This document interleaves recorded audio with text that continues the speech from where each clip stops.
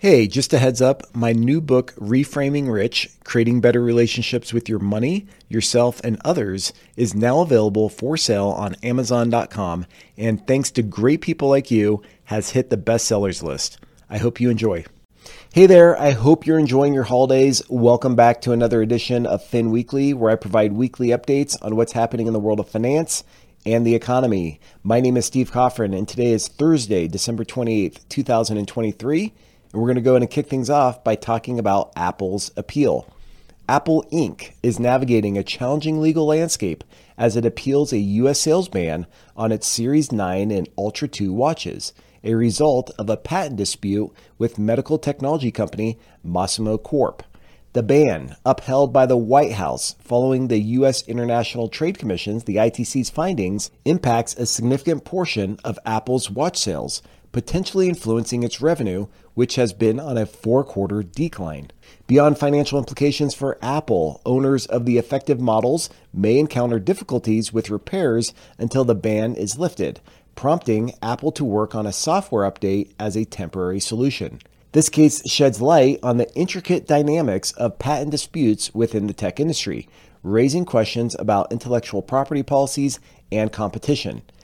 As the battle unfolds in the U.S. Court of Appeals for the Federal Circuit, industry players and investors will keenly observe its broader implications for intellectual property rights and the resilience of major tech companies amid legal challenges.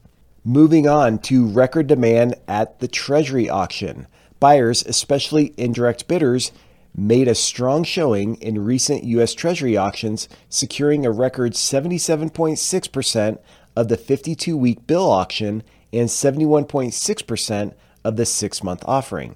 The 2-year debt sale experienced robust demand, pricing below its expected yield, indicating unexpected interest. Traders are now placing bets on substantial Federal Reserve interest rate cuts in 2024, eyeing over 150 basis points of cumulative easing. Investors are seeking higher yields in longer-dated bills, aligning with Federal Reserve's updated forecast, hinting at a faster pace of cuts, 75 basis points, next year. This strategic move aims to capture current yields before the anticipated central bank easing. The potential impacts include emerging shifts in bond market dynamics and pricing, notably affecting yields across various maturities. The market's anticipation of significant 2024 rate cuts exerts pressure on the Federal Reserve to reassess its monetary policy stance, responding to economic indicators and market sentiment. Investors strategically positioning in Treasury auctions provide insights into market sentiment and confidence in longer-term investments. The involvement of foreign central banks, significant participants in these auctions, signals international interest and a response to global economic conditions influencing U.S. monetary policy. Up next, caution in yen bullish trend. The yen has been on an impressive 6% upswing against the dollar since November, attracting attention in the currency trading arena. However, Jefferies strategist Brad Bechtel is sounding a note of caution, suggesting that the yen's bullish trend might be approaching its zenith. The recent shift in institutional sentiment, with asset managers going net long for the first time since May, has raised concerns for Bechtel. Historical patterns indicate that similar sentiment shifts in January and March were followed by yen retracements. Despite expectations for a yen rally in 2023, Bechtel highlights challenges posed by historical trends and the expensive carry for holding yen as an investment. Bechtel's warning may influence currency traders, particularly those banking on a sustained yen rally, while investors may reconsider their bullish positions and explore alternative currency pairs if the yen rally is in fact over. More broadly, the trajectory of the yen could be influenced by potential rate adjustments by the Bank of Japan, which we touched on in the last episode. And global central bank policies, especially the divergence in interest rate movements, may impact the yen's relative strength. As the markets digest this news, we can expect traders and investors may recalibrate their positions in response to the potential shift in sentiment. Okay, let's talk about 2024 market optimism. Investors are wrapping up 2023 on a positive note as the stock market enjoys a boost in the final trading week, fueled by a year-end rally.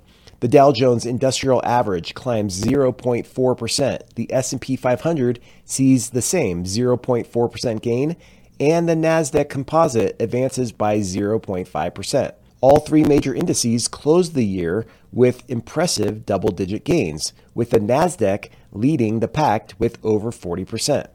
The surge is credited to a wave of optimism surrounding a soft landing and positive expectations for 2024.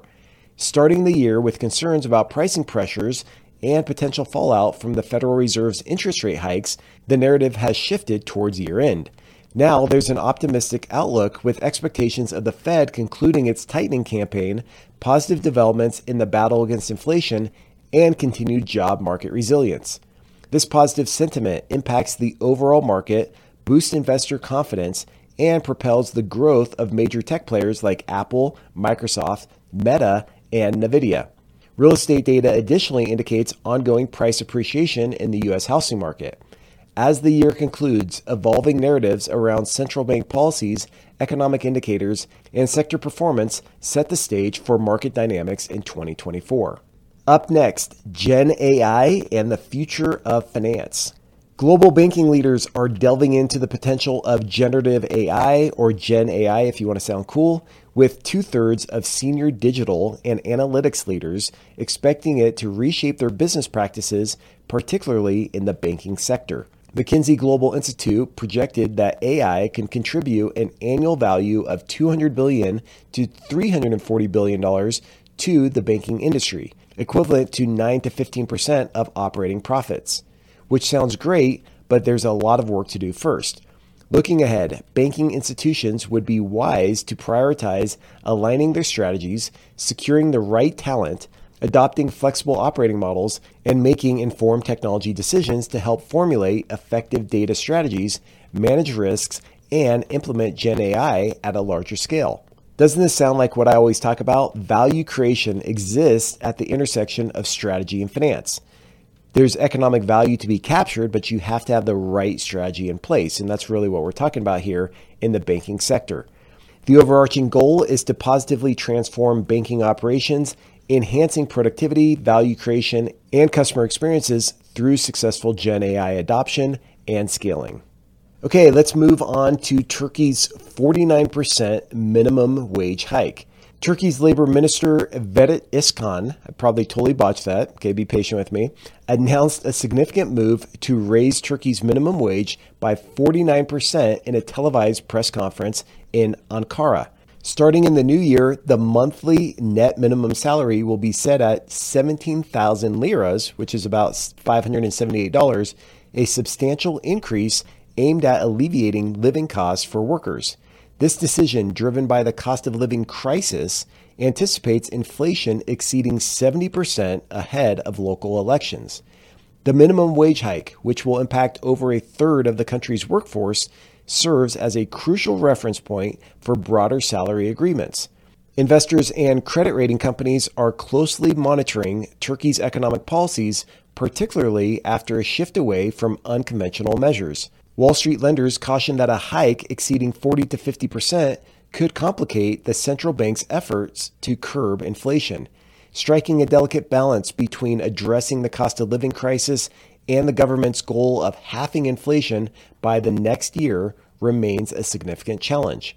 The central bank's projections foresee inflation peaking above 70% in May and reducing to 36% by the end of 2024 as it adopts a more conventional monetary policy track with a benchmark rate of 42.5% since June. Now, this is one of the implications of raising minimum wage. In Turkey, similar to other parts of the world, as you increase labor costs, companies are forced to raise their prices, which creates this inflationary catch-22 cycle. You pay your employees more, so you have to raise the prices. Consumers have to pay more, so they raise their prices. And it just creates this major issue. So more to come on Turkey. We'll have to pay attention to what happens over there as it will impact the broader global economy. Up next, impacts from the Fed's liquidity. Participants in overnight funding markets are experiencing a resurgence of volatility influenced by the Federal Reserve's measures to reduce liquidity. The overnight repurchase agreement market, which has enjoyed relative calm for 5 years, witnessed initial rates at 5.5%, later retreating to 5.36 to 5.34%, signaling a departure from the recent stability and marking a notable shift from the tranquility seen in the year-end period since 2018. The Federal Reserve's ongoing efforts to withdraw liquidity contribute to this increased volatility, especially as banks trim activity to strengthen their balance sheets for regulatory compliance at year-end. Key impacts include observations of the Secured Overnight Financing Rate, the SOFR, which fixed at 5.35% on December 26, slightly up from the prior session, and an anticipated rise in usage of the Fed's reserve repo facility, with 90 counterparties parking $819 billion on December 27th, the highest since December 13th. Additionally, sponsored repo activity is reaching a record $1.031 trillion as of December 22nd, as banks shift transactions to navigate regulatory constraints on their balance sheets when dealing with counterparties like money market funds and hedge funds. More to come on this, but definitely something to pay attention to. And finally, we conclude with year-end economic sentiment indicators. So lastly, let's delve into recent positive economic trends, financial market shifts, and improved customer sentiment. A key driver of this positivity is a significant decrease in inflation, particularly in food and energy prices. Since June of 2022, the Consumer Price Index, the CPI, has dropped from 9.1% to 3.1%, with gasoline prices down nearly 40%, resulting in a boost to real wages, aligning with pre-pandemic levels. Noteworthy productivity gains over the past 2 quarters have allowed for wage increases without negatively impacting company profits, which is great for consumers and companies alike, fostering a favorable economic environment. And the Federal Reserve's decision to pause interest rate hikes signifies a positive impact on real GDP growth and inflation. Additionally, the strong performance of the S&P 500 index, approaching all-time highs, has positively influenced retirement accounts, adding to that overall sense of optimism for everyone. As a finance person, this optimism is telling me that we're shifting towards a more positive economic trajectory, driven by things like reduced inflation, improved real wages, productivity gains, and the performance of the S&P 500 too. And if you're wondering why monitoring consumer sentiment matters, the main reason is because it can accurately reflect the overall confidence in the economy, making it an incredibly valuable indicator for investors to keep an eye on. Analyzing sentiment empowers investors to make informed decisions, understanding potential shifts in consumer behavior and their implications for economic and market growth. So, more power to you. But keep in mind that all of this can change in a blink of an eye, and that's how fragile our economy is. So although things are looking more optimistic, all it's going to take is for things to unravel in other parts of our economy, such as in banking or in commercial real estate, and all of this can go in a different direction. But for now, things are looking more optimistic as we approach the year end. I'm excited for 2024, even though 2024 is going to be a weird year in the United States because it is an election year. And typically there are shenanigans and other things that occur during these election years. So we'll watch out for that. But overall, I'm excited for 2024 and for what's to come. I hope you are too. And hopefully you're taking advantage of this time at year end to slow down a little bit and to think about what you want to achieve in 2024. For me, it's always important to look at what I'm doing in life, what's working and what's not working, and then to prune. And the big thing is we have to cut things out of our lives to make room for new opportunities that will be coming our way. So I encourage you to take this time to slow down, look at your life, set some goals, understand what skills and capabilities you need to build into 2024 and beyond, and start positioning yourself for the wonderful opportunities that will be coming your way. Okay, the last thing I'll say is in 2024, if you want to take your skills to the next level, go to boostingyourfinancialiq.com. Check out the resources that we have there for you. There's a wonderful program that I put on called Strategic Financial Mastery. I highly encourage you to check that out because when you listen to these market updates, what I want you to do is not just to listen to these episodes, but to take this information and then go execute. Go implement the strategies in your business, in your career that will drive greater values so you can also reap the upside. Okay, that's it for today. I hope you have a wonderful week. And until next episode, take care of yourself. Cheers. Hey, real quick, if you get value out of this podcast, it would mean the world to me if you would leave us a review. Also, if you want to be featured on the show, send me a recording with your name, your age, where you're from, and your question through a voice note or a video using your smartphone. Then email me the file at hello@byfiq.com. BYFIQ stands for boosting your financial IQ. So once again, it's hello@byfiq.com. If selected, I'll give you a shout out and answer your question for you and the entire community. One last thing, if you want access to additional resources that will help you fast track your path to financial freedom, visit byfiq.com or download our free app in the Apple or Google Play App Store today. Thanks again.